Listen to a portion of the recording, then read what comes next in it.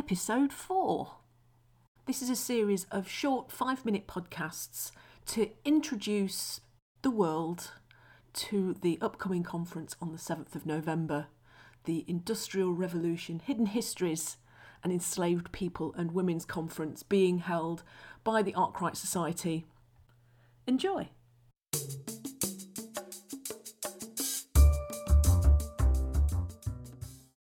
Well, I'm really looking forward to hearing Suzanne Seymour talk about her continuing research in this subject to do with the connections between Derbyshire and the slave trade in particular.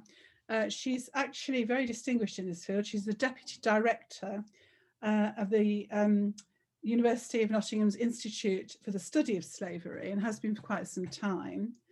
And she co-founded the Nottingham Slave Trade Legacies, which is now called Legacy Makers, which is much more snappy, isn't it?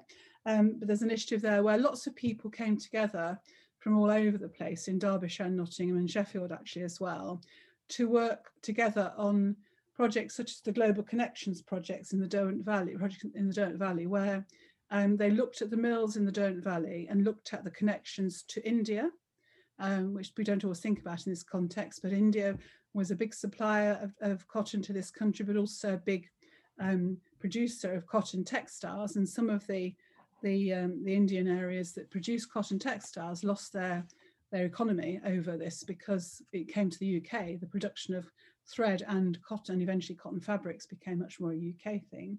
So people in India lost jobs and so on. But then also they looked at the connection with the West Indies and subsequently and the Americas, because a lot of our cotton came from the West Indies.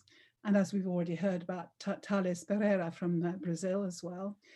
So they looked at all those connections and found many connections with the West Indies in particular, which isn't surprising, is it?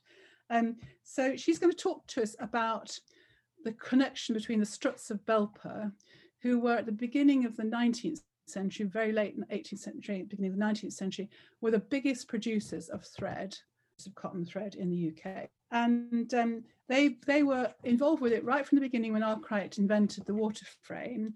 And Jedediah, I can never say his name properly, Jedediah Strutt was extremely helpful to Arkwright because he had money and Arkwright didn't. And so they became partners at the very beginning of this process, but not right the way through. But the Strutts continued to get most of their cotton, as indeed did the whole of Britain at the time, really, from slave-traded countries such as the West Indies and the Americas. And Suzanne has been following this story for a while, but she's looking at two interesting new angles for us, which is her research is looking at the public and private views of the Strutts on the slave trade, which I think will be really interesting to hear, because the Strutts were quite a religious family with a Unitarian sense of sort of there is a God or something bigger than us out there. And so they had quite strong humanitarian interests. So it will be very, very interesting to see what she's found about that in the archives.